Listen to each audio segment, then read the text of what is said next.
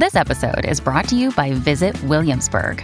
In Williamsburg, Virginia, there's never too much of a good thing. Whether you're a foodie, a golfer, a history buff, a shopaholic, an outdoor enthusiast, or a thrill seeker, you'll find what you came for here and more. So ask yourself, what is it you want? Discover Williamsburg and plan your trip at visitwilliamsburg.com. This episode is brought to you by Essentia. A better you starts with better hydration. Essentia is on a mission to inspire people to do what matters most. Their proprietary ionization process transforms water from any source into ionized alkaline water, providing water that's 99.9% pure with a pH of 9.5 or higher. Essentia Overachieving H2O, the #1 ionized alkaline water. Shop now.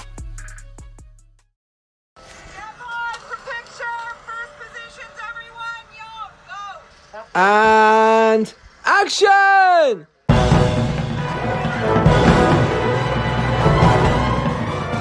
Hello and welcome to episode 330 of the Filmmakers Podcast. This is an inspiring chat about how to make films and get them off the ground, raise funds and get them seen by audiences. Whoa. Look at you going off book. It's time for something different. No, it's not. Thought that'd shock you. Let's keep with tradition. Well, what is the intro? The intro is... I feel like we've gone really like philosophical by going off book. It's about how to get your films made, really. Like, it's about the mistakes. It's about the challenges, and it's about all those quirky, unusual, original ways that you go through to get your film made in a very specific way. So there we go. Brilliant. That's the Filmmakers Podcast. I thought you were going to do the actual intro. No. I still don't. I'd have to actually remember it for that. That's what I need. That's why I was like, come on then. So on today's show, we have Eddie Sternberg, an incredible director, and he's made the feature film I Used to Be Famous. He has indeed. He came round to my house, which is nice because he lives just down the road. We sat in our dining room and we recorded for 2 hours. Boys and girls, ladies and gentlemen. 2 hours. 2 long hours. So poor Toby is cutting this down into less than 2 hours. So 1 hour, 59 minutes. Yes. Well, what did we talk about? Well, we kind of talk about. I mean, it's interesting for Eddie because I knew him when we were both sort of doing short films together, and he had this cool short film that was about an autistic boy that meets a sort of a once famous musician, and many years later he's managed to get this into a really respectable, very successful Netflix film, and it's really about that journey that we discuss on the episode, like finding the right producers, what the hiccups were along the way, what worked, what didn't work, and why they finally sort of took his project on. Yep. And I think the important thing, as Dom said there, is how he turned his short film into the feature film I Used to Be Famous, and it became very, very popular. It was a big Netflix hit, and he talked all about that, working with Netflix, how it happened, how he got Ed Skrein to star in it. Yeah, I really love this movie. I didn't know Eddie at the time. I didn't know you knew him, and that's how the connection happened. And I just watched it on Netflix and went, I think I fancy this. I thought, this is really good. And I think I mentioned it to you and you went, oh yeah, I'll speak to Eddie and see if he can come on. And it's delightful now that we've managed to get him on. So if any of you watched it late last year, it's really worth watching. It's still on Netflix now. It's great. It's a really good debut movie. The film follows Vince, who's a desperate former pop star, dreams of making a comeback, and then at an impromptu jam session with autistic young drummer Stevie sparks an unexpected friendship between the two misunderstood musicians. It's produced by Colin McCarthy, and the cinematographer was Angus Hudson. There we go. Right. You're in the middle of the tour, aren't you, Dom, for the Shakespeare Sisters' latest feature film, Much Ado? Yeah. How's it going? Pretty good, yeah. I mean, they always do well, these Shakespeare shenanigans. Popular filmmakers know how to put on an after party. Always a good event, really. So it probably should come down. Yeah, absolutely. Link to where they are screening next on their cinema tour is in the show notes. So head to that. Because the episode's long, should we just get to it? Get rid of the bump and the waffle? Probably a good idea. I mean, maybe we should tell them again that they should come to the Triple Exposure launch event on the 22nd of March. They definitely should, and I'm glad you reminded me. Yes, 22nd, myself and Dom are hosting. It's a networking event and launch of a company that is banding together with insurance, accountancy, and clearance rights. It is performance insurance. It is Elliot's, and it's reviewed and cleared. And also Pete from Greenlit, which is a crowdfunding platform, also involved. It's going to be a great event. It's all day on the 22nd from 12 until 6 of March. So come down, come join us. Link to that is in the show notes. Right, this is it then. No more news. Pretty much no. That's it. Great. All right. On next week's show, more news. There is. Coming up very soon is Florian Zeller, the son, director of The Father and the Son, and Stephen Follows with another Business of Film Explained. We've also got Richard Eyre coming up with his film Alleluia. When that airs. We've got, when it airs, yeah, I know, one day. And then we've got Dungeons and Dragons. So the team behind that came on as well and talked to Hugh and Christian James because me and Dom were away. So there we go. Right. No more bump, right? I love that disclaimer. That was so good. This is our chat with the brilliant Eddie Sternberg. Sit back, relax, and enjoy our chat with him. Enjoy.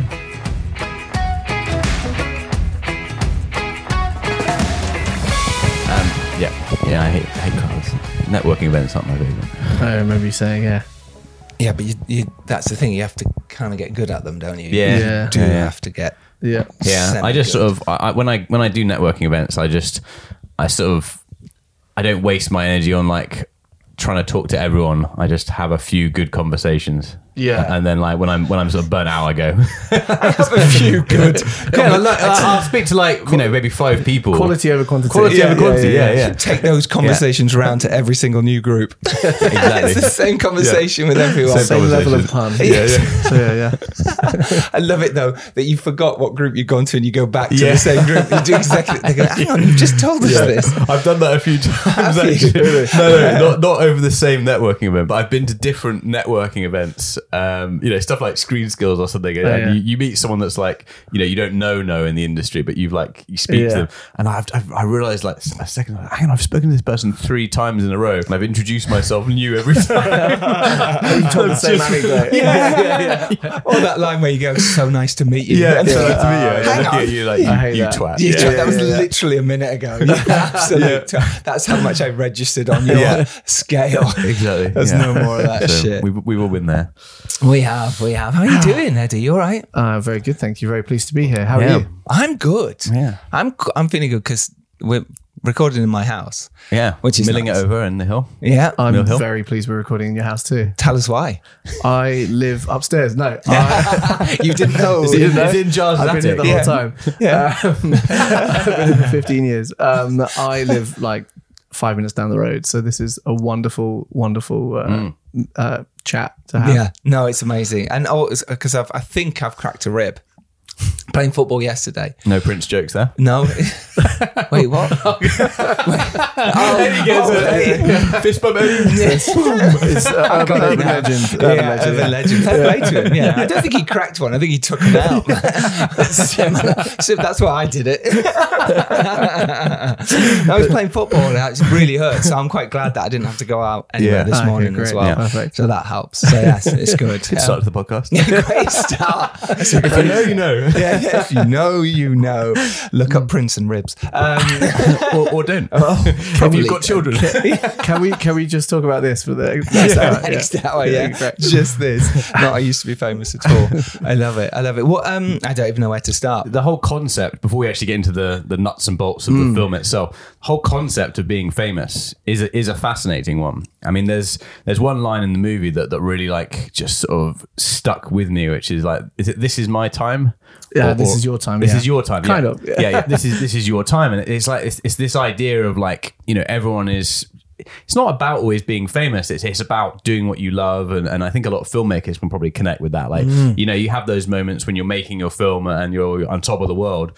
And then you have those moments when you're trying to make the film and everything is a struggle, and you're like, hang on, that felt like such a distant thing, that fame. But it's not the fame; it's actually just the reward of being where you love. Yeah. And I think that there's something the universe about your film that resonates with that sort of concept of like when you're really in that moment of joy and creativity, and then trying to sort of get that back, or trying to get back those younger years when you didn't have responsibility, or you didn't have that, or this, and life was simple.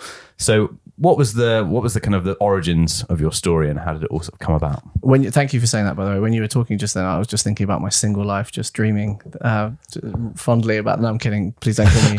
Actually, my wife, please don't kill me. I thought hashtag bachelor. Hashtag please don't. I peaked. Eddie the Bachelor hashtag. Oh god. I wish. New year, new Eddie, new marriage. This started off badly.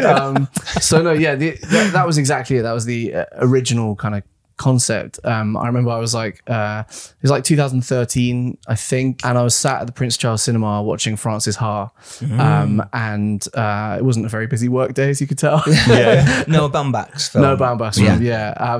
Haven't actually seen it because I was sat there watching it. Wait, you were in the cinema watching Francis Ha, but you didn't actually see it. Wait. Well, this is wise, because suddenly it wasn't a Francis Ha. It's just just single Ha. Wasn't enough funny to keep you there. Exactly. It just wasn't ha enough. So the idea of Vince just came into my head. There were a lot of former boy band and girl band members that were sort of coming out of the woodwork at that time, and there was a lot of conversation, about this exact thing, about peaking at a very young age, or supposedly peaking, or thinking that you've peaked at that age, and having this kind of abundance of an excess of like sex, drugs, rock and roll, or sex, drugs and sugar pop, and too much sugar. And at that time, it was just quite interesting because these people were all being interviewed in like TV shows and in the press, and they had like a reunion tour, and there were these kind of recurring themes of just sort of. And they were really young as well. A lot of them were sort of like late 20s, early 30s, where most people are sort of getting their lives together. A lot of people aren't even then. And it just felt quite interesting with them talking about this very short period of time in their life where they just had everything they could possibly want, and they're being chewed up and spat out, and then having to deal with that. Try and reinvent themselves, I guess. Yeah. Exactly. And so I was sat there in the cinema trying to watch this film, but this idea came, and I was one of those really annoying people that was just on their phone. Oh, wow. Low light mode, but still, pretty. I was one of those guys, and I was just like writing notes throughout the whole thing. And then I left halfway through because I just felt a bit bad. Francis halfway through. No, Can we cheers the microphone? We couldn't. It was just a fist bump the microphone. Noah Baumbach'd his way out. I'm sorry. I'm sorry. I really He's not sorry. No, Baumbach's not going to listen to this. He will. Yeah. And unless we do a Noah Baumbach to back episode. That was a stretch. That was far too far. But that idea just came. I really like that. That when you're somewhere and you have texting in the cinema. No, I don't like that. But what I like is the fact that he had an idea. And a lot of people go, I've got an idea, and they sort of sit on it, and then maybe one little thing will stay in their mind. And then they'll go off and do 10, 50 other things. And they go, I had that idea. Oh, I can't remember what it was. Yeah. And sometimes when you have an idea, I think it's so important, if you think it's a good one, to jot it down there and then. Yeah. Just go, stop what you're doing. Doesn't matter. Don't worry about the other people that have paid money to see the film. Don't worry about the cinema. Don't worry about etiquette. They'll thank you That eventually. idea. Yeah, If you make a good enough film, they'll thank you. Yeah, exactly. Those people who were in that cinema with you, who are listening now, will be thankful. Maybe some of them, maybe a lot of them watched your film. And That's what I mean. It's officially their favourite film. Yeah, I better than Francis Ha. Exactly. Yeah. Oh god. Take that one back. Take that, literally. Because that is all about, an ex-musician, falling out of favour, not being famous, but still being recognised. And I think that's a really tough role. It happens to actors, less so to filmmakers, but definitely if you're an actor and you were in some huge show and now you can't work, or you struggle, or you went through mental health problems, because people do. This happens. Oh, you had lockdown? Yeah. So you went from there, writing this idea down. How did you then turn it into something? Because that's sometimes the hard bit. I realised that that story was quite juicy. Having a former pop star, and the stuff that I was researching was amazing, because a lot of it was really, really funny. There were some really funny stories from like former pop stars. Some of it was really tragic as well. A lot of it was, and it just felt really kind of rich and fertile for kind of a film story. But then I kind of realized there were all these questions that were coming up in my head of sort of like, well, where does music sit in this actually? If Vince, this former boy band star, had it all, and it's for, he was in a pop band, was it ever about music for him? Or was it always about the fact that he was just rich and famous? And I like the idea that it was always about music, but it was just a kind of slightly misguided, commodified version of music where he'd been sort of packaged and then thrown, whilst he was figuring out the sort of musician he wanted to be. Because a lot of these people were very talented, but they're kind of, packaged in a certain way. And then I was chatting to my wife about it, my wife Ashley, and we were sort of trying to figure out who could be the kind of antithesis to Vince. Is this the wife Ashley who's just left you? This is the wife who's just left me, yes. Former wife. My ex-wife Ashley. We're terrible, Muriel. And she's really upset that I didn't see Francis Ha Ha. So we were chatting about it, and the subject of my cousin Saul came up. Saul Zurspiro. So Saul's story is amazing. Cut long story short, he is a really talented drummer who formed a band called the Autistics, and they're a rock band who do really, really well, where the majority of the members are autistic. Back when he was about 10, he did, and he still does have very high support needs. But at that time, he didn't know how to play the drums. He also had difficulty with crowds and sort of very loud noises, like dogs barking, babies crying. But they sat him down by the drums and gave him drumsticks, which at the time he couldn't actually hold. And then he got the strength to hold them and started hitting the drums. And he'd always quite enjoyed music, and it had always helped a little bit. But when they sat him down by the drums, they noticed that there was something, an experience that was just a whole new level of enjoyment for him. And he started getting tutored and started getting better and better. And then basically formed this band. And fast forward to, I think it's about 5 or 6 years after that point, he's performing on stage in front of 1,000 people. Wow. So Tom Jones is in the front row. They invite him up on stage, not because he's Sir Tom Jones. They just know that he's a potential music mate. Just another guy that likes music. Just some random bloke. Bloke. Tom, they thought. Yeah, with a great voice of an angel. He comes up on stage and then he performs a Beatles song with them. Oh, wow. And so for me, the idea of, music as this force for, good and enjoyment, but also the power it can give to people, and especially someone like Saul, to go from not liking large crowds and loud noises to be performing in front of 1,000 people. That was the purity of that story represented a whole different side to music for me. So I thought having him as a kind of antithesis to Vince's story, I thought that was quite fertile ground. And it's a very challenging thing. I mean, for anyone I remember when we did the Make Your Film events, and like even like 100, 120 people in a room, where you're like the one who's being like focused on and have to sort of maintain the thing. It's quite a daunting thing to deal with. Like 1,000 people, is a anyone, lot. And I think a lot of people that are creative as well, whether you're an actor or a director, are quite introverted, and actually it's getting past those things are quite a challenge, really, like being in large spaces. And then obviously on top of that, he's got these extra support needs. I mean, it's quite an achievement, really, to get to that stage for anyone, but especially for him. Exactly, and it was just so clear that the music is one of the main things that basically helped him get there. And I found that quite powerful. And then I kind of did quite a bit of research and went along to sort of music therapy groups for neurodivergent people. And it was just absolutely magic. I mean, there's certain scenes in the film that are sort of literally lifted from experiences that I sort of witnessed. So the bit in the film where Nadira, the girl at the end. Oh, sorry, I don't know if I'm allowed to say. Spoiler. It's fine. Yeah, towards the end, but you're not supposed to watch. You're not supposed to listen to the podcast unless you've watched the film. Exactly. You should watch the film. But if you haven't, you can watch it after. Yeah, that means I can't listen Pause to the now if you're listening. Carry on. Toward in the third act, there's a scene where one of the members of this music therapy group finds her voice and sings, and that really happened.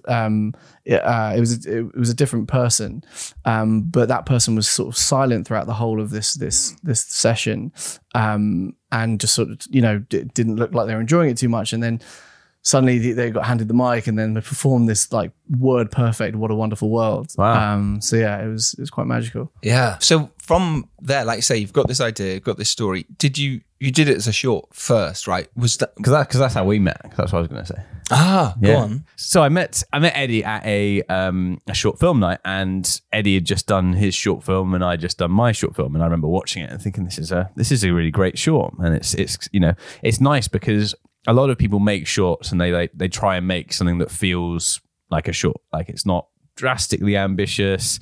It's contained. It has the sort of like the twist at the end, but it could be like a good student film or whatever. Where I'm thinking Eddie's actually has its own thing. It feels like a film, which is what I always tried to do with my shorts. Was basically like make a sort of a mini feature or something that had the production values of a feature that was like a better calling card. Because it's so hard with a short to do a beginning, middle, and end. It really difficult. That's why a lot of people don't do it, because you're like, well, is it going to be good enough? But sometimes it's like, well, why are you doing it? Yeah. Are you doing it to win awards because your short's the best in the world? Or are you doing it as a calling card? You're doing it to showcase your directing skills or the cinematography or the story.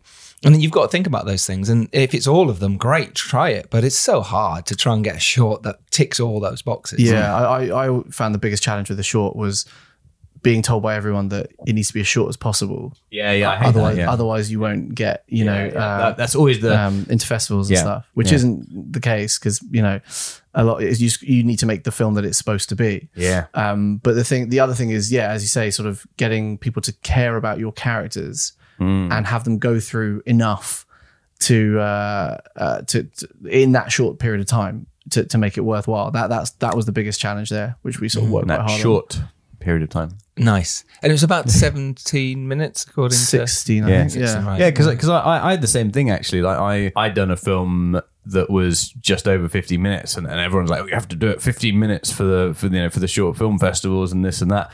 And it's like, yes, if you specifically want to enter certain festivals, then but it's the same with feature film. It's like the amount of times when you send a script through and they're like, no, it has to be this number of pages, like without even reading the thing. Yeah. And they're like, they're trying to sort of fit you into a box. And it's like, yes, don't faff around, don't take more time than you need to. But the story is as long as the story needs to be. Yeah, and exactly. I like that you sort of held to that principle. Cheers, man. I kind of held that principle on everything, really. Because I've always wanted to be a director ever since I was I say this romantically ever since I was 5. Wow. I have no idea if it was, but I wanted think to be an astronaut.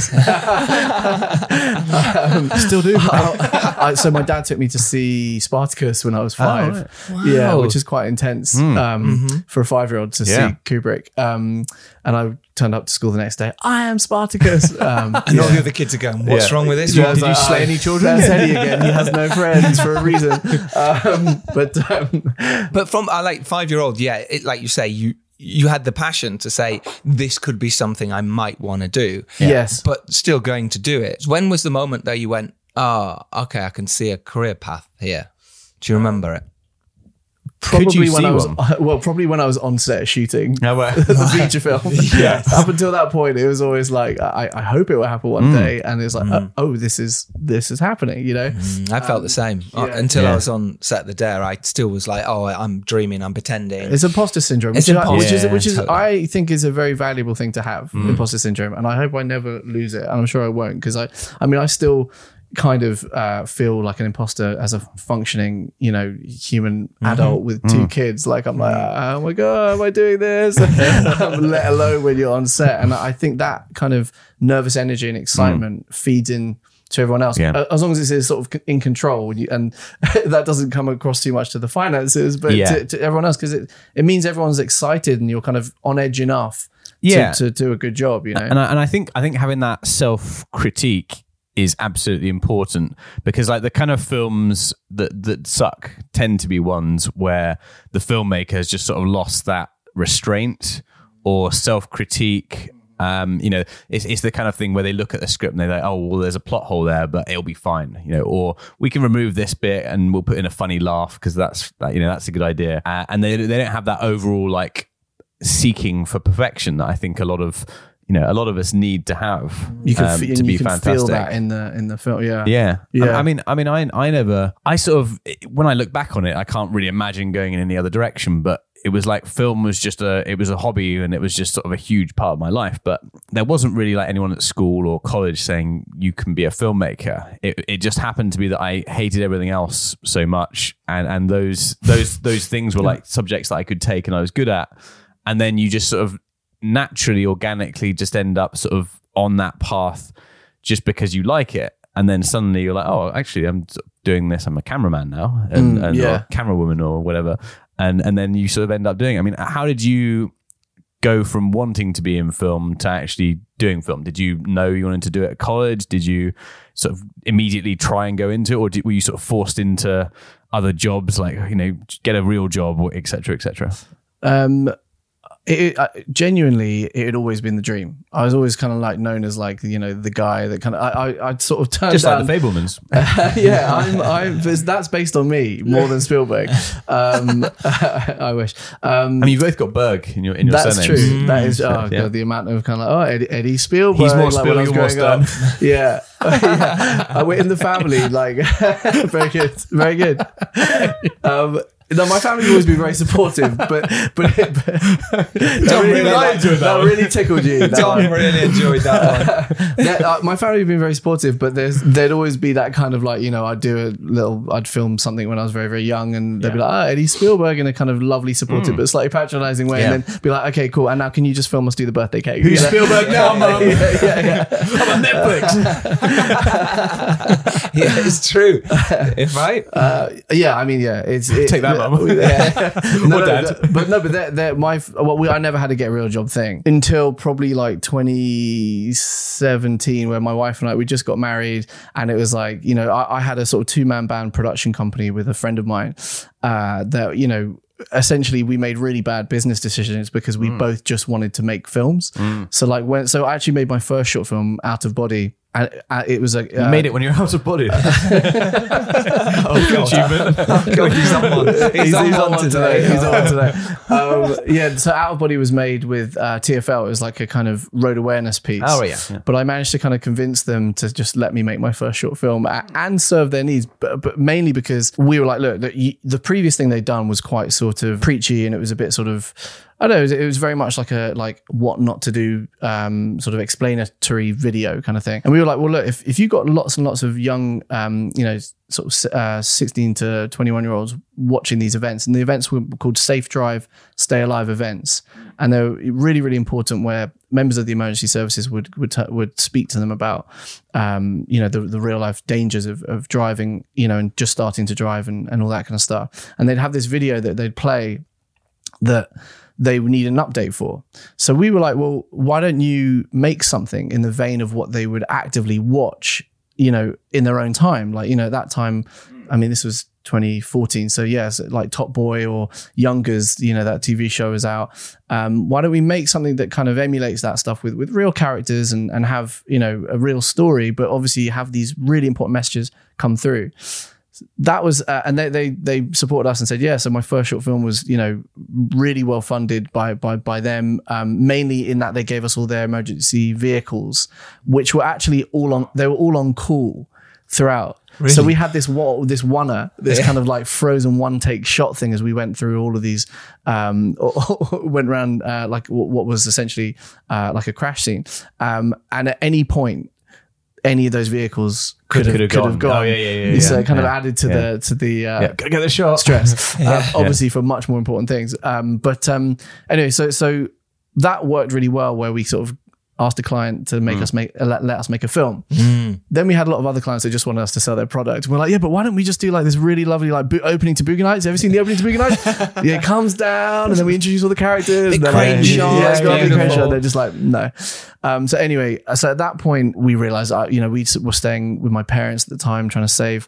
I was trying to get I Used to Be Famous made, along with my producers, Collie McCarthy and Chris Pensakowski at the time, and co-writer Zach Klein. And it was like, yeah, I should probably get a full-time job now. We want to try and get a mortgage. And so that at that point, I actually went in-house somewhere. And the dream died. Well, this is the thing. This is what's quite interesting to talk about, because the dream is kind of that faith was actually the most important thing, because it could easily have done what a lot of other people do, which is you do get that proper job and then you start life and then time goes away. Yeah. And it did. I mean, the job I took wasn't a 9 to 5. It was in-house directing branded content. So it was which is great because you're still doing what you want to do. Exercising the muscle, great clients, but you lose time. Yeah. These 14-hour days, sometimes longer than that. So then how are you going to be creative? So I was like, I need to add more hours in the day. So I would go based on this kind of faith in this dream. Go back in time. Gotta go back. And I'd get to work. Thank you. I'd get to work at, I Used to Be Famous was really based on my life as a former boy band member. I'd go back. I'd get to work at 6:30 at the Starbucks next door and work for 2.5-3 hours before work started, and then if I finished at a decent time on the day, I'd go to a cafe after work and then add more time to work. No comment. Don't sue me. And I'd send it to my co-writer Zach, who was living in Canada at the time, so then he'd work while I was sleeping, and then we kind of so I love that because that's He's not next to you. which you could have done. That's okay too. Very close relationship. Exactly. Any input. You're in. Tag it. But what you did there was you said, and like you say, a lot of people wouldn't do that. They're in that full-time job, doing something they enjoy. You know, they're not working in a coffee shop or wherever, a bank. No disrespect to those people, absolutely. But you wanted to be a filmmaker, but yet you were making Lovely stuff.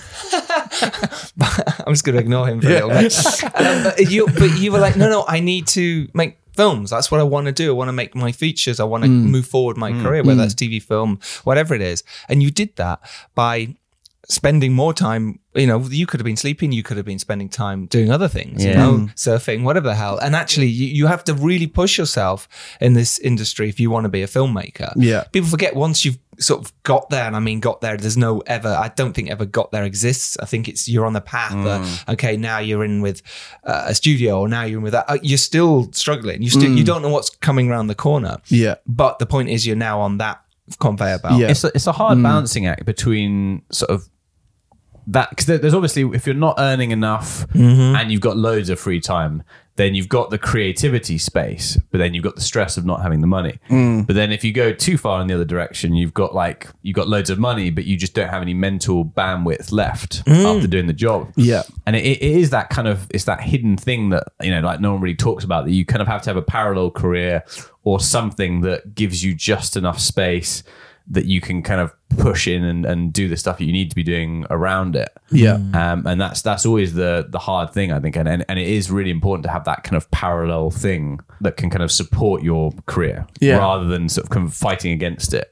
But when you're being creative in your job anyway, then it's really hard to still be creative in the mornings and evenings. It's so hard. Well, that's an interesting one, because you're right, there is that creative bandwidth, but then there's also, I'm being paid to be creative for a client, right? And that's cool to be doing that. However, it's much easier to be creative for something that I want to make as a film. Do you know what I mean? Like, so if you can continue that energy and that you put into, you know, won't name clients' names, but like a certain thing for them and create a narrative, it's like, well, I could do that. I could just do that over here, you know? So the parallel job thing is really interesting, because, you know, if you look at filmmakers that are making films for a living, they have in between jobs as well. I mean, if you look at Paul Thomas Anderson, he makes a film every, 5-6 years or whatever. And he works in a circus the rest of the time.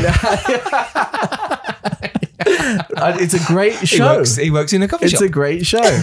No, but he'll go and make commercials. And, he does I mean, obviously he'll do it, by choice, but he's got to do something in between. I don't know if it's a financial thing or not, but probably is. I mean, it probably right. Is. And so that's something that doesn't get spoken about. You're right, especially when you're coming up. And that's what you guys do. During lockdown, I was saying this to Giles. We don't get paid for the podcast. Oh, okay. Sadly. Well, then my point dies then.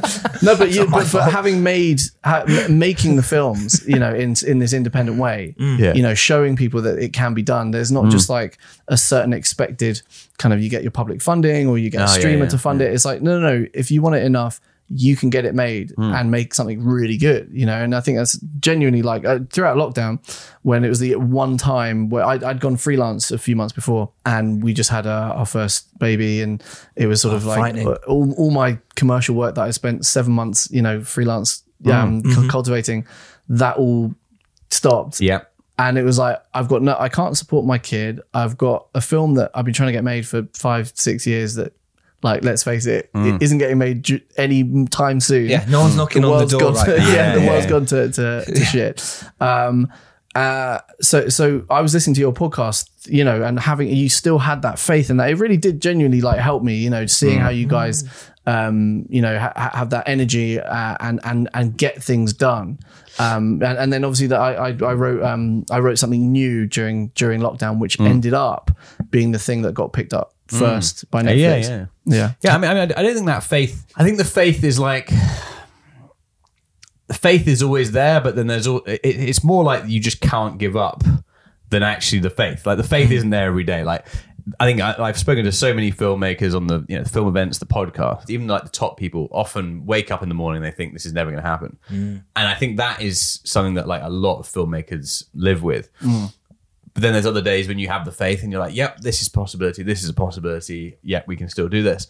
It's just the keeping going. I think that's more authentic than the faith, because the faith isn't always there. It's just that there's no other option than to keep going, because what else would we be doing? And that's why it's important to have more than one film. Yeah. Sometimes you've got one, your faith is all on that, and you can get so disappointed and feel rejected constantly. Whereas if you've got quite a few going and you're spinning a few plates, and again, not too many, I've made that mistake before, but if you've got just enough, you can jump quite happily. That one's just drifted, but suddenly this one goes, and you get an email back from the first one that you just let lie, and that doesn't feel, you're not the one sending emails going, hey guys, what's going on? Hey guys, what's going on? Which is just annoying for everyone else.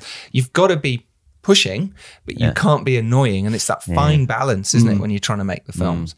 So you've now made your short, I Used to Be Famous. It's how you met Dom, the superhero. That is Dom, the pun star. The pun hero.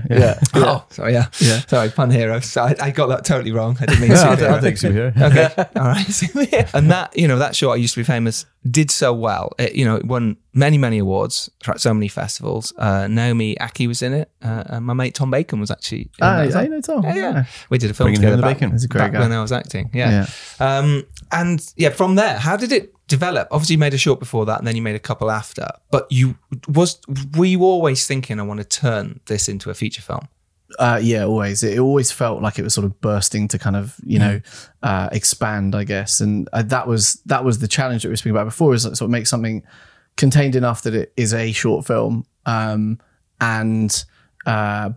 strong enough that people will care about the characters, whilst being a proof of concept for a feature film. That was the challenge. That was always the thing. And I mean, almost straight after, once the short film was out, I was sort of trying to figure out, you know, how to kind of expand it. And my co-writer Zach Klein came to me with a few ideas that he had.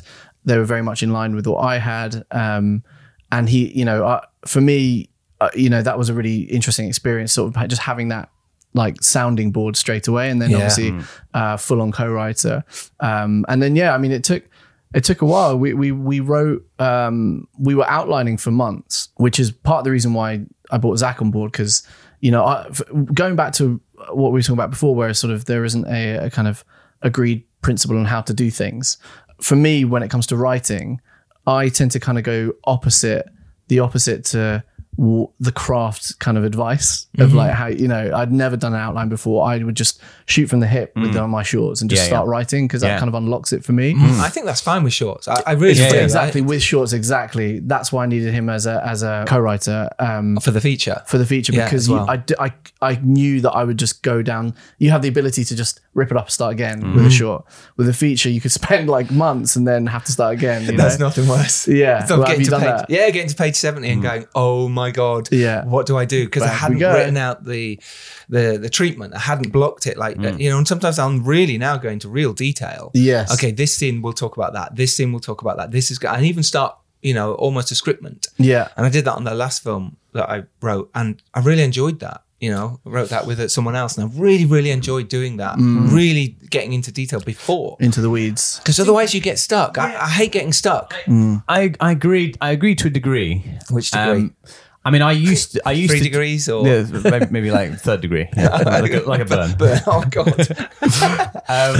I agree to a degree. I mean, like some stuff, having the outline and knowing the ending, especially, is very, very important. Yeah. But other times, sometimes you kind of like. I mean, there's one project. I'm not going to go into what the project is, but there's one project where we just created the world so vividly and intensely. It's Jurassic Park 3, wasn't it? It's Jurassic Park 3. Yeah. We created the world so vividly and intensely, and the characters, and we had so many ideas that it was just brimming to go, basically. And we just started writing it, and we kind of formed the whole thing, and it was just sort of going in this momentum and this pace. And then we got to the end, and we looked at them and they're like, okay, yeah, the front end needs work. And then we sat down, we're like, okay, we're going to restructure the front end. Like we're going to take these scenes out. And then we sort of did that process of doing it. But then there was a large percentage of the script that was like really, really in a good place. And then there's other projects where you sort of write, and then you get to the end and it's like, it's waffle and it doesn't go anywhere, and it doesn't. So I think it does depend on how much ideas you've got for what you want to do and what your writing process is and who's your writer. If you've got a writer that can work from a template, definitely do the template. Yes. But if you're doing it yourself, and sometimes you've just got this bubbling of ideas and you're willing to go back to it afterwards, sometimes it does work that way. You just know that you've got to do that work afterwards, and you will probably have to maybe lose a third of it or do a lot of rewrites on it. Yeah. You make a very good point, because I've experienced both and haven't made my mind up yet, because I'm writing my second feature now, and we spent many months outlining, and I'm very happy that we've done that. Because I've literally got like, this happens in this scene, great, and I can just kind of dialogue the shit out of it, which is the thing that I find most fun when writing. But when you're in the weeds, I don't find it that enjoyable. I guess that's a good thing, because you're really striving for it to make as much sense as possible and be as exciting as possible. And in a way, if you're talking about a certain scene without writing it, it should be quicker, really. You get further quicker having not had to write the scene. But I do find that so much creativity comes just whilst you're writing it, that you're almost not battling against the outline. Yeah. But kind of. And again, I guess that's a good thing. But it's sort of, to get to where I am now, it did take quite a lot of, tearing my hair out and all that kind of stuff. Maybe because for me, writing doesn't come as naturally. I think directing is always the thing I wanted to do. And then it became writing, and then I quite enjoyed that. Yes, because you're kind of writing out necessity because you want to direct. Otherwise, you've got to option someone else's script or bring another writer in, etc. It's probably the thing that came last to me was actually being able to write, good sort of writing. And I think it sort of comes from reading lots of scripts, mental maturity, doing it, understanding and doing it. Yeah. But I mean, I used to, another thing I would do with writing is, if I did have the outlines or I knew certain scenes, some scenes I just didn't know how to write. So I knew what would happen in the scene. So sometimes I'd just write a description, love that, or a paragraph or two as a placeholder. I knew roughly what needed to happen. I might not even have, quite the small dot for that little connecting bit in the two scenes afterwards, but I knew something big had to happen by this point, and then this starts from here. Yeah. And I'd write the scene ahead, and I'd write the scene behind, and I'd sort of think about those connecting bits, but I'd just leave it in the back of my mind and I'd carry on. And that can work very well as a sort of intermediate way of doing it as well. Sometimes you just can't write a scene at that time. I totally agree with you. That's a great way to do it. Just write a description. That's totally fine, because when you come back to it in however long later, you go, oh, I know what it is now. Yes. And the same with dialogue. There was one really important speech in the last film I've written. Myself and Noel just wrote in there, really important speech. This will be funny. Yeah. This will be that. And that's it. We just left it for ages. Things. It ended up being none of those things. Just totally cut it out. But it's the speech that people talk about as well. It's it's not just that. And I find that really fascinating that we were so strong. We knew it was important. We knew it was that we just went, let's leave it. Let's leave it. Let's ignore it. There was two of them. We just went, let's leave both of them. So then when did you write? Did you write it during workshopping, or kind of when did you get to it? after we'd literally done about... He still hasn't. It's just a No, subtitle. yeah, when we'd done about 4 or 5 drafts when we were already sending it to people. Wow, okay. So it was, we know we need to... And then I just one day just went, I need to write it. And it just all came splurging out. Hey, it's Kaylee Cuoco for Priceline. Ready to go to your happy place for a happy price? Well, why didn't you say so? Just download the Priceline app right now and save up to 60% on hotels. So whether it's Cousin Kevin's Kazoo Concert in Kansas City, go Kevin, or Becky's Bachelorette Bash in Bermuda, you never have to miss a trip ever again. So download the Priceline app today. Your savings are waiting. Go to your happy place for a happy price. Go to your happy price, Priceline. Hi, I'm your inner dream monologue, and you're fast asleep, so I'll be quick. Great job using the Colgate Optic White Overnight Teeth Whitening Pen before bed. When used as directed, it gives you a visibly whiter smile in just 7 days. So while I fly and talk to animals, you're removing teeth stains with ease. Sweet dreams. And when you wake up, keep on living life to the brightest. Colgate Optic White. Find it at all major retailers. Your brain needs support, and new Ollie Brainy Chews are a delightful way to take care of your cognitive health. Made with scientifically backed ingredients like Thai ginger, L-theanine, and caffeine, Brainy Chews support healthy brain function and help you find your focus, stay chill, or get energized. Be kind to your mind and get these nootropic chews at ollie.com. That's OLLY.com. These statements have not been evaluated by the Food and Drug Administration. This product is not intended to diagnose, treat, cure, or prevent any disease. So my first film, there's a lot of music in it, and my next film, there'll be a lot of music in it as well. So I have to write, I was very lucky to work with Dan Rothman and Hannah Reid from London Grammar, and my composer, David Saunders, on the music for I Used to Be Famous. Just really, really lucky. I was a big fan of London Grammar, and it was like a dream to be working with them. And David, I worked with on the short. I had to write in the script something where it's sort of like, this is going to be a great track, kind of thing. Yeah. No pressure, composer. Yeah, exactly. Yeah, this must be amazing.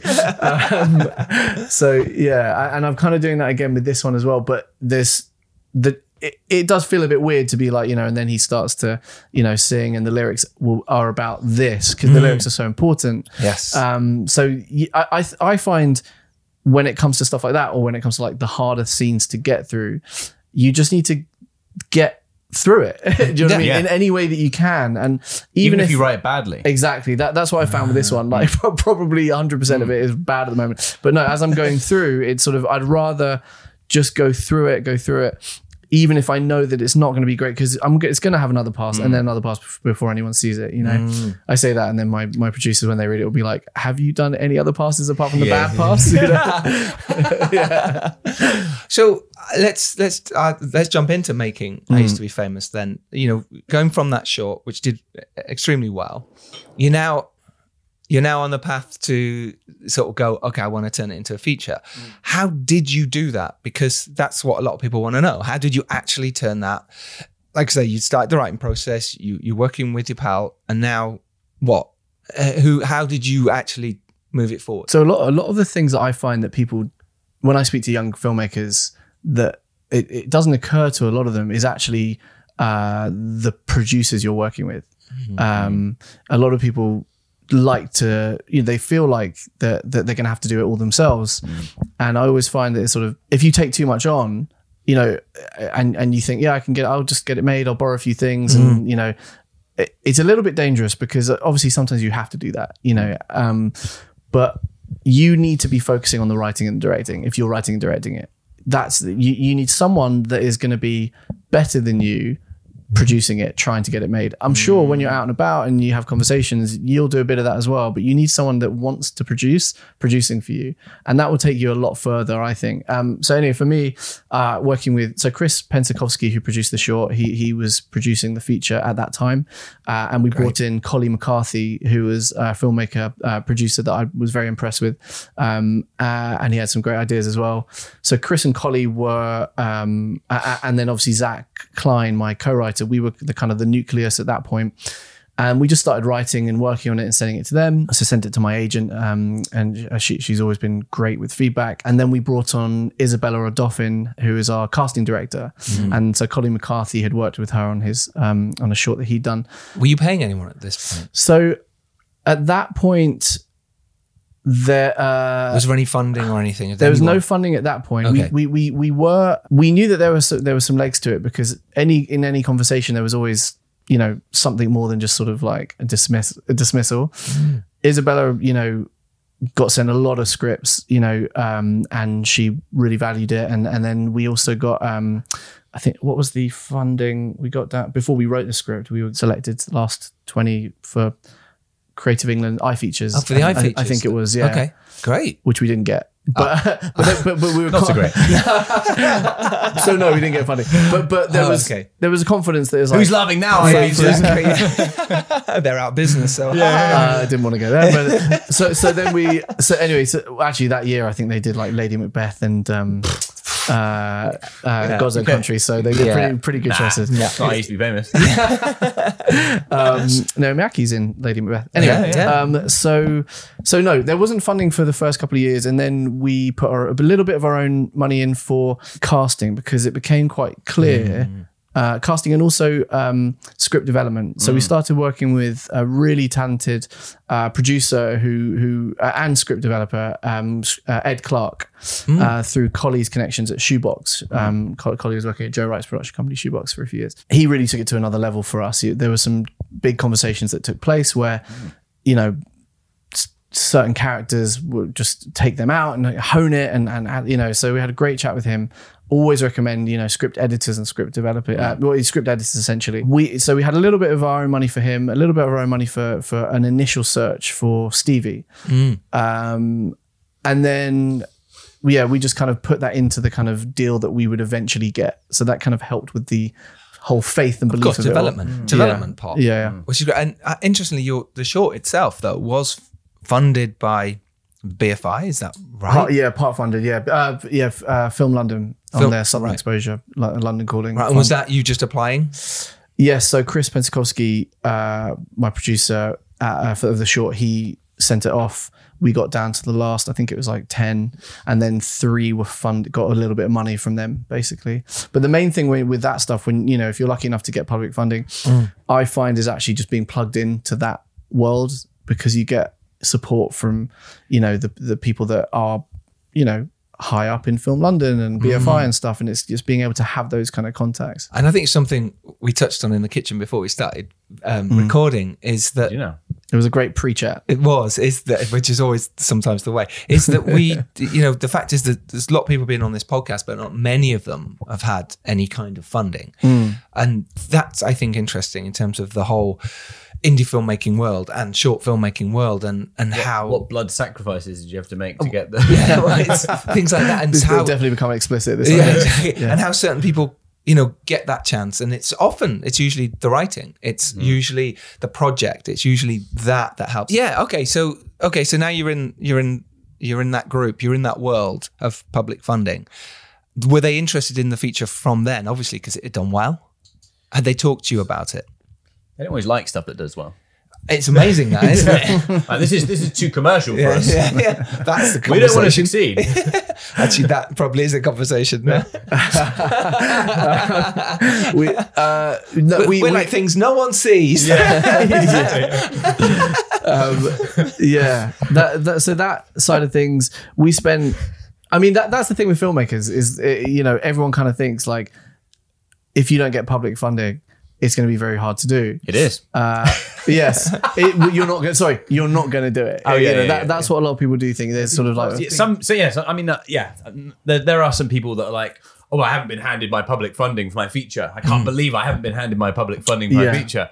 And they're like, they're just expecting this handout. And they're like, most people have to just suffer and sacrifice and like find a way to put it together themselves. And that's what this podcast has proved, that over this time, like I say, there's not that many people have the public funding, but yet so many people have succeeded. Yeah. And people have gone out there and raised funds and spoken to investors and working out the IMs and working out how the waterfall happens. You know, they've not left it to a public funder, or not say left it to. I mean, hey, I'd love to be in that world.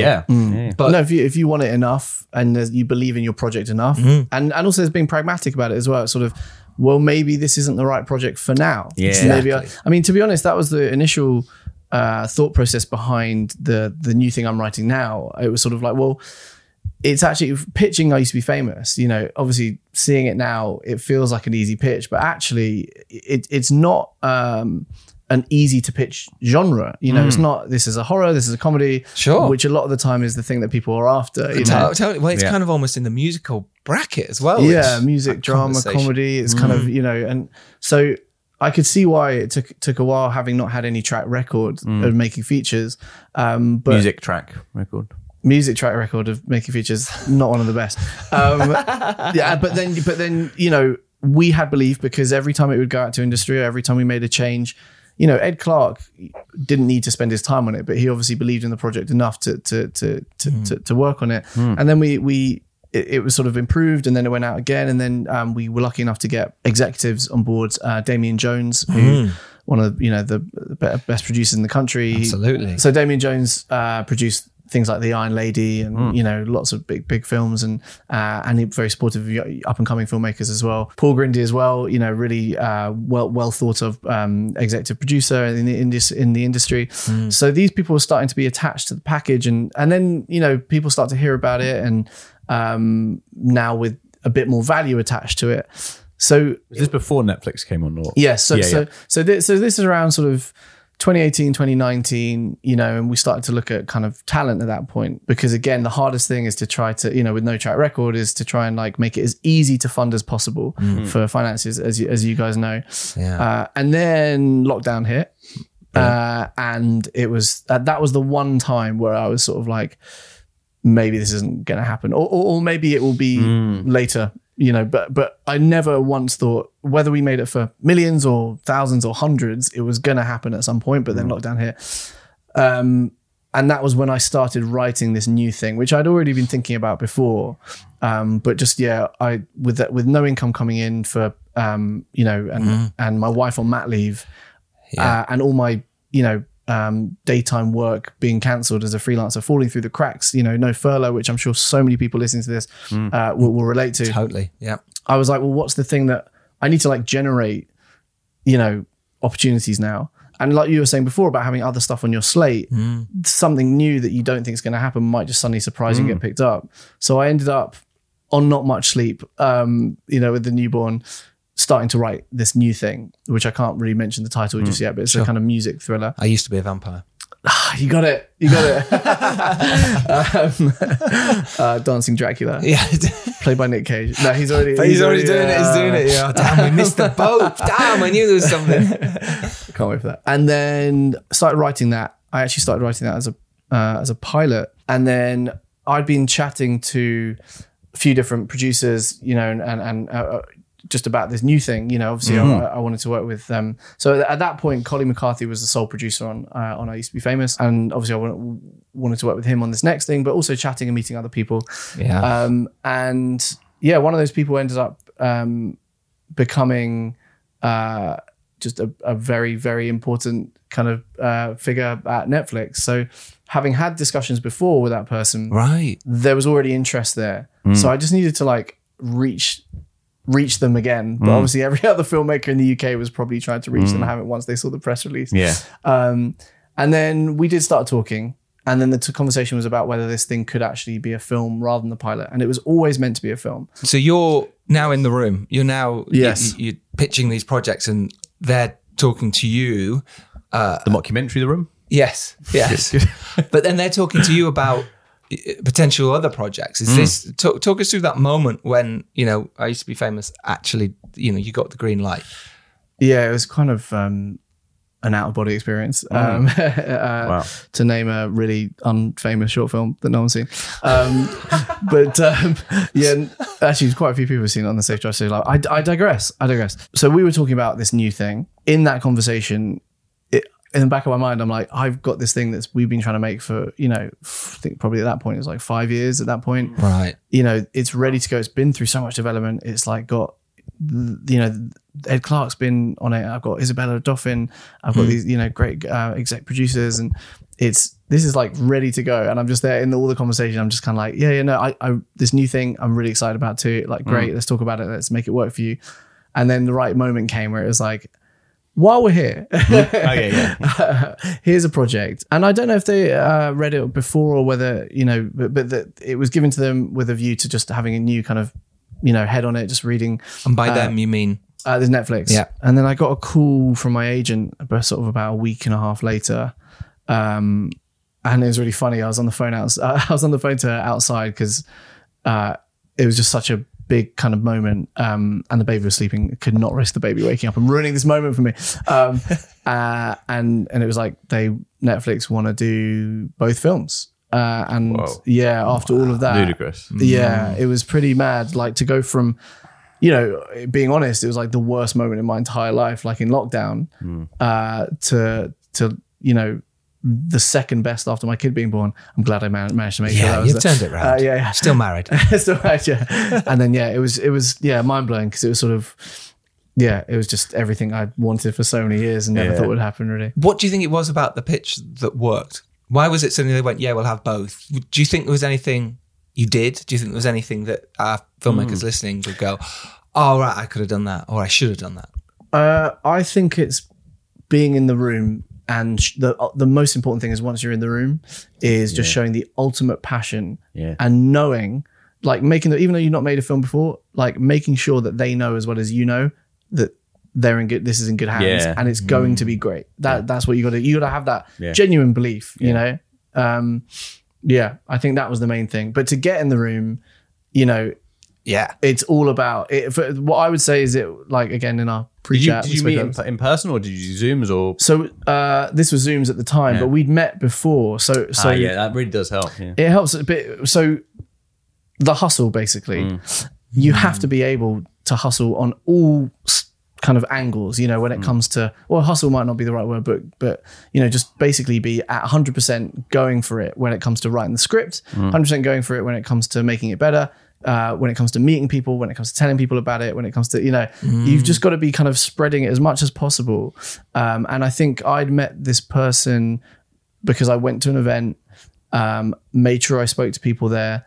And obviously, you don't want to like force things too much when you're in, but when if you're in a room where there's filmmakers and there's financiers and stuff, you need to take advantage of that opportunity and at least get to chat to the people. Yes. You don't want to just be like, elevator pitch straight away. You play it cool, but you just meet them. And once you make contact with someone, having an email from someone that has already met you is not a cold email anymore.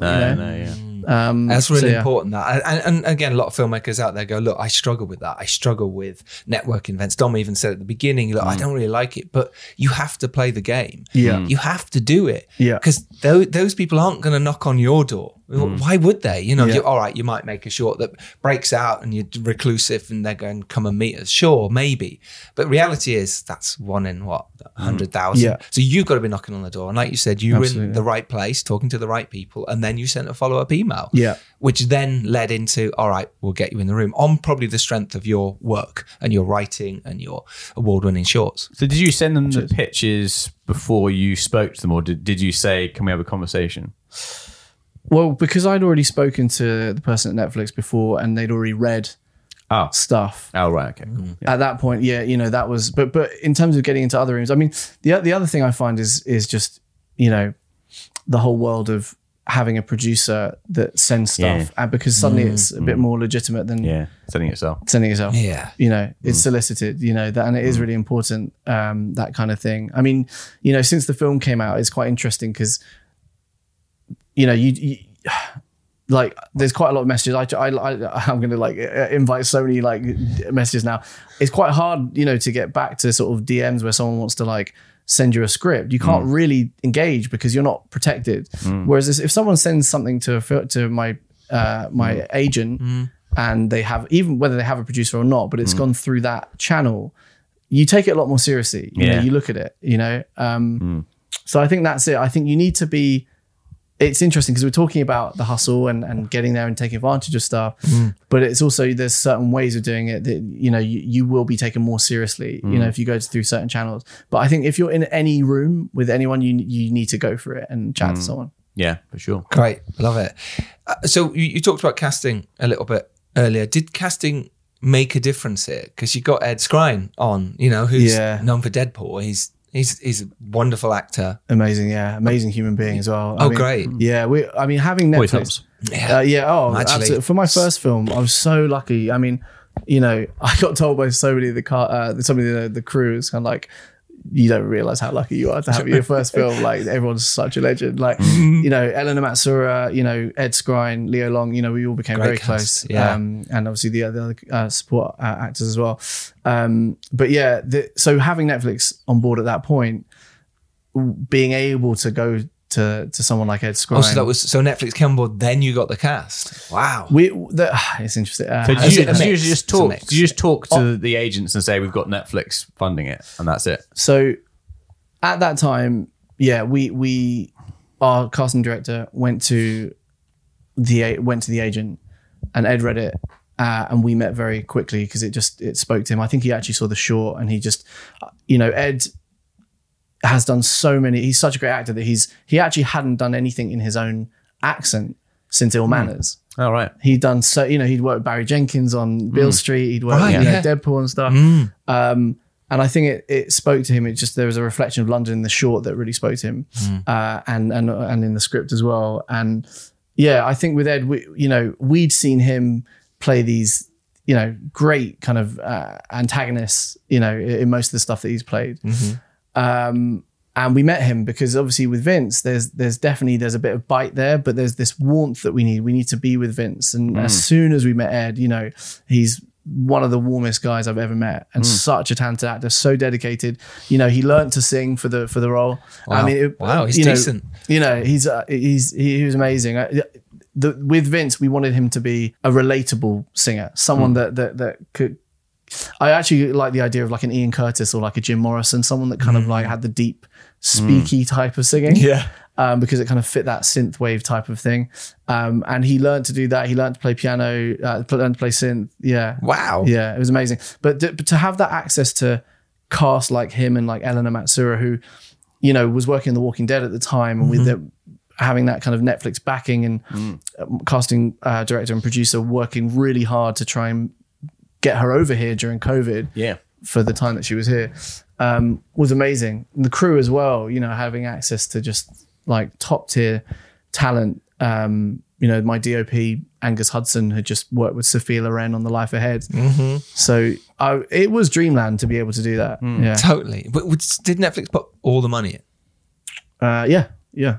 Yeah, it's a Netflix original, isn't it? Yeah. But still, sometimes I don't know if they might have said, "Oh, we're putting in a third, or we're putting in, 3/4, and therefore you need to find the rest." I don't know. I mean, the lucky thing about having not raised any money for it up until that point was that they could basically make it a Netflix original. But I think they do co-pros and stuff. But yeah, with this it was great, and the experience was amazing. Once Netflix came on board, that we were able to look at each area of the film and just give it exactly what it needed. I mean, I never thought I'd be able to get the soundtrack that I'd spent years fantasizing about on the Spotify playlist, when I was doing my day jobs and stuff, but we were able to get every song that we wanted to get, and it was amazing. And that just goes throughout, we got what was absolutely needed without losing a sense of, the type of film we wanted to make. And this comes from the power of the script, the skill of you as a director, your team, and your pitch, obviously. Thanks, man. But it must have done, because there's no, these, big companies like this don't just go, yeah, cool, here you go, we're going to make this. So there has to be something that you deliver. There's something when you're in the room that they go, yeah, I trust this person. You've not made a feature before, and Netflix is going, yeah, let's make a Netflix original with this guy. That says something about you. It really does, because this doesn't happen every day. Thanks. No, cheers. I will tell myself that when I'm wiping nappies and I'm kind of like with my babies. But maybe there's people listening going, he deserves this. Yeah, exactly. Yeah. No, I appreciate that. But I think there's more. I think there's timing, and what's the saying? I always get it wrong when I say it. It's like, luck plus, what's the equation? Putting yourself out there. Luck's like being in the room enough times to have that luck. Yeah. And chance. All of it. Yeah. It's a mix. You've got to see the probabilities of luck. Exactly. You make your own luck to an extent, but then there's also certain things that are out of your control, like people being put in certain positions or people that you've met, and timing and what people are looking for and all that kind of stuff. Yeah. But it's all all generated from that gut feeling of like passion of like, you need to know this thing is great. It's you like, know? It's like I was there was someone that I wanted to meet like in the film world. I won't sort of go into who it was, but I'd already met them before, but it was in a sort of an opportunity where I didn't have the chance to chat, and there was going to be like a Q&A screening where I could meet them, and I was like, well, no one's around to go to this with me, but if I go, there might be a chance to have a chat afterwards. Person didn't turn up. Shame. But those are the kind of things where, you do that could have gone the other way. Those are the times when you might meet that person or someone else or someone else, and you might just have that informal. I mean, that's why I always, I think screenings are a great place to meet anyone. I think they're some of the best networking events, rather than like these kind of booze and schmooze events where you just chuck everyone into a loud, noisy, drunk environment and everyone's like shouting and trying to pitch something. Yeah. Go to something where you actually want to, maybe not the filmmakers of the film, but you're just interested in the film itself. And that can spark a conversation with people there. You might meet someone that's also doing some great stuff, or you might speak to someone on the team. But you have to be in those scenarios to try and do that. And I think those are nice situations because they're a bit more quiet, they're a bit more intimate, there's not millions of people around, and it's a bit more like, just people having a chat about film. Definitely. But also I find, filmmakers, especially ones that I've met from sort of our generation, are very willing to kind of advise and help people. I love to chat to people that, young filmmakers that are up and coming and just telling my experiences. And I think if you reach out in a way that's just very honest and very, just kind of like, you're not trying to sell them anything. It's just like, look, this is me. I'd love to get your advice. I really like your film and this is why I liked it. The other thing is you kind of feel when it's like a blanket thing. It's like I'm like one of like 20 filmmakers that they've sent the thing to. It's like, no, I find it's the same thing. Yes, sir, madam. Oh, madam. Dear Dave. No, my name's Eddie. But it's the same with anyone. I think that you're. The other thing I meant about that is actually once you're chatting to a filmmaker and getting advice, then you put yourself out there when they're making their next film. Check in with them. They might get you in on set, and suddenly you're like, you got access to a Netflix film. Same with like the producers that you get on board when you're crewing, or when you want to, way before crewing, but when you're trying to get your project made, reach for the producers that are kind of coming up, that you can see are plugged in, that you like their stuff of. Like if you look at like, Screen International Stars of Tomorrow, which you are one of them. Thank you very much. I didn't say that just so that you would say that, but I'm glad that you did now. But if you do look at that, for clarity, he was kicking him under the table. Say it. There's your £10. But like, if you look at the producers on there, they're all doing amazing stuff, and they're all plugged in, and they're all on their way up. Try and reach out to people like that. Try and reach out to people who are BAFTA Breakthrough Brits and just get advice, because obviously these people will be busy, but they're not going to be as busy as like, I don't know, or Damien Jones, or Yes. So I think, and especially, but when you do approach these people, they will be able to feel if it is a blanket kind of thing of like, you're in the industry, I need contacts. Yeah. It needs to be, I really loved that film because of this. Correct. I'm making this type of film. Yeah. Can you advise me a little bit? And people will want to help you, I think. Yeah, I like that. Speaking of advice, when you made I Used to Be Famous, moving into your second film now, what will you take from that first film? I think the main thing for me is actually trusting your gut, actually at all times. Like I know we mentioned about it before. I think sometimes I would overthink a couple of things. Most of the time you kind of have to just go with your gut, because just time, and also having made it, I think in pre-production. Having made it. He's made it now. Look at this guy. Definitely not that. Screen Star of Tomorrow, baby. Check out the big balls on Brett. Having made the film, I think in pre-production, it's so important that you have. I mean, you guys will know this, right? Like, there's conversations. There's conversations that you wish you had when you're on set on the day, and it's like, if only I just had 5 minutes to chat about this tiny detail, that would be very valuable. So I think for me, when you're meeting your HODs, just going through every single thing, like to the minutia, and getting that chatting in pre-production, because actually you'll always intend to do it, but some things could potentially get missed. That's the main thing I kind of would like. Yeah, I like that. I think that's really important. What about you? What did you guys learn after your first one? Oh my Nothing. God, so much. I think one of the main ones was, it was like a mental thing about shorts to features.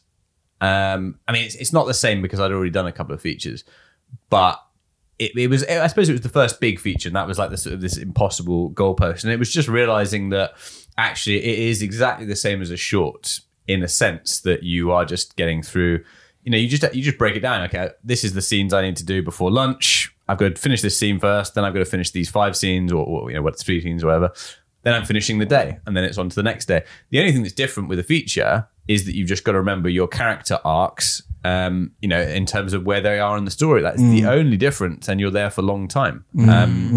But it is, it is one of those things. But I think getting actors into locations would be a really useful thing to know before, because there was a lot of stuff where cinematography had been planned in advance, and then the actors were like, well, this doesn't quite work for what I wanted to do, or it didn't work for what I wanted to do, or it looked a bit staged or whatever. And I think sort of knowing the spaces in advance, and having the time to sort of get the rehearsal maybe in the place, or at least have the actors know the place beforehand, before sort of locking in all the visual stuff. Because that's a huge waste of time when you get them in, they're like, actually this doesn't, let's try it here, let's move them around. So maybe being too stagnant with the visuals in advance of not having done the rehearsals. The rehearsal thing is a big thing, because for me it's key, like workshopping. I always like the actors to kind of tweak the script. If it doesn't feel natural coming out of their mouth, I'm totally cool with them. It needs to feel as authentic as possible. But workshopping for me is one of the most important things, actually. For me, it was to relax. I was so pressured. Helpful, I was so stressed. And I wish I hadn't been, there's videos of me. I did a whole behind the scenes stuff, the whole thing. And I'm literally manic. And it's like, whoa, chill out, you're fine. And I think it's it was a studio movie, so the pressure, same as you, maybe it was the same. I was like, oh my God, I've got to get this right. This is my one chance. And it's not true. That was just a chance. You've got this. You know what you're doing. You've prepped with an inch of its life. You're all right. And you're making a movie. You're making a movie. This is the dream. You've got to enjoy it, man. Right? I think that's the other thing as well, is over prepping. Like, maybe different people function different ways, but if I'm badly slept and I've stayed up like an extra amount of time to really go through the thing that's happening the next day, but I'm tired, I can't make any decisions. I'm useless. Whereas if I go to bed early, I've had a glance over, but I haven't spent the extra time that I could because things have run over, or because this problem happened or that problem. But I'm awake and I'm fresh and I can think, I can make decisions like that. And I think a lot of people try to burn the candle and, go out and have crew drinks after their shoot day. And they don't just take the time to actually relax and mentally unwind, and they burn themselves out. And I think having that mental sharpness is kind of sometimes more important than the preparation. You can do the preparation in advance to obviously try and remedy a lot of that anyway. But that's a big thing I see with people, is they're just sort of walking zombies, and they're like, well, you're useless. Sleep is so important. This really good advice. I think the other thing, actually, I think for me, for the next one, is just making sure, like, it ties into the you're making a movie thing. Actually, that needs to be the mentality for everyone there. Do you know what I mean? It's like, it's kind of such an old-fashioned thing where, like, people are just, obviously people work very, very hard and they're very tired, but you want your crew to not be treating it as just another job. Mercenaries, I find, like, really demoralizing. Like, obviously you want to be working on a film where you can pay them enough where they're not feeling like, I'm just going to clock out at the end of the day. But I think it is really important to have those people that aren't always just thinking this is a job. The second the clock hits the hour, I'm out of here. And they're actually thinking, okay, well, these people that are trying to make the film are human, and they're desperately stressed and they're trying to film. So it's finding that balance, but it's how you get them on side. That's the key. That comes from you. Them like crew. I think that comes from you. That comes from keeping that passion. And my producer Collie and I, we were, the whole time we were just sort of like, this is amazing. This is amazing. even when you're not making your day and like you're really stressed, it's like This is amazing. This is amazing. In fact, I think it might have been like you and your person. No, you need to have that mentality in mind where it's like, okay, like yes, this is stressful right now. We need to get this thing, but ultimately, I'm making it an effing movie, and this is a great problem to have. You know, and I think that will filter through, especially for the runners. I think because you don't want people. There's that old fashioned. I hate treating runners like dirt. Like, but there's such an old fashioned thing. Yeah. You shouldn't ever do that. And just because like we were, it doesn't mean it's right. And I think you want everyone to have a great time on set, even if it gets really, really tough. By the end of it, it's like, no, that was tough, but I achieved a great movie day, And that's the thing. You have achieved a brilliant film here. Thanks, man. No, you have. It's incredible. It's done really well. What was it, number 2 on Netflix? It was for that week. It was number 2 in the UK, number 8 in the US, and 4 globally. Top 10 in 62 countries. I mean, not bad. No, I mean, I clearly haven't memorized that. Don't say that to myself in the mirror every day. Every day. Spain's going up tomorrow. But how incredible. Interestingly, your actor there, who was Biffa nominated for a breakthrough role, Leo Long, stunning performance. Talk about that. Long-listed. Yes, no, Leo Long was actually nominated, but he was originally long-listed. He was actually long-listed for best supporting actor, actually. Yeah. There you go. Talk about working in that process. And working with the neurodivergent actor. That experience was amazing. It was, that was something that we were very keen on doing from the beginning. It was essentially giving an opportunity to neurodivergent actors, essentially, because there's been so many stories in the past that have been told, brilliant stories, but the opportunities weren't given to actors that had that lived experience. So we just felt that we would be able to find that actor by first going to neurodivergent talent. A lot of them weren't actors. Leo was a first-time actor. He was actually a musician. He sort of turned up on his audition, started playing the banjo, and then a baron, this Irish drum, and just totally blew us away. And his personality as well, because although the character is inspired by my cousin Saul, he isn't Saul. There's certain elements and themes and his relationship with music, but we wanted Leo to really bring a lot of himself into this role. And Leo didn't actually speak until he was 9 years old. He was nonverbal.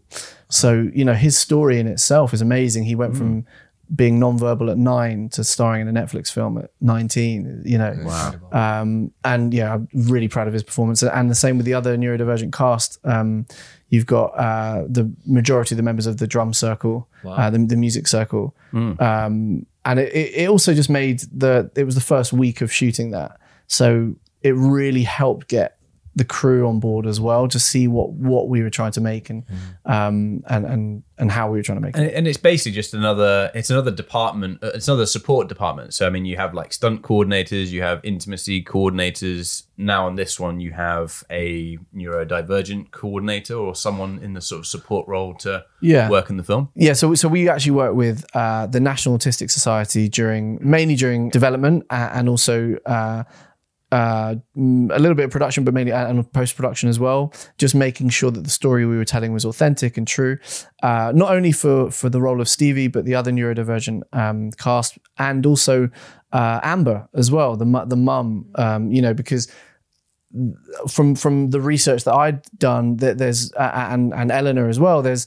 not been many depictions where it's that fair to parents and family members of autistic characters.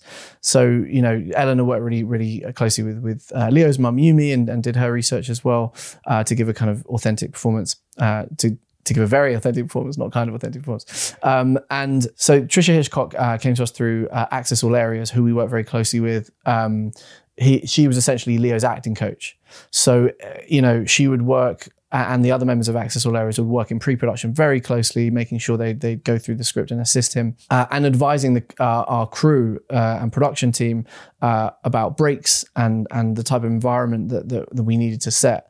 People ask me kind of what are is it more challenging? And it actually it's not that it's more challenging to work with neurodivergent cast at all. And one of the things that probably the most important thing that I'd like us to achieve from the film is to kind of encourage financiers and filmmakers to work with neurodivergent cast and crew more. It's that every actor has their own process. Some have different ones, there's like legendary kind of things about certain actors. With Leo, he had certain needs, and we wanted to get the best performance out of him, so we would react to that, and that's how it went. So Tricia Hitchcock was amazing. She worked with us on essentially helping me direct Leo. That was essentially what happened there, and it was we're really proud of his performance. Yeah, it should be. Yeah, it's incredible.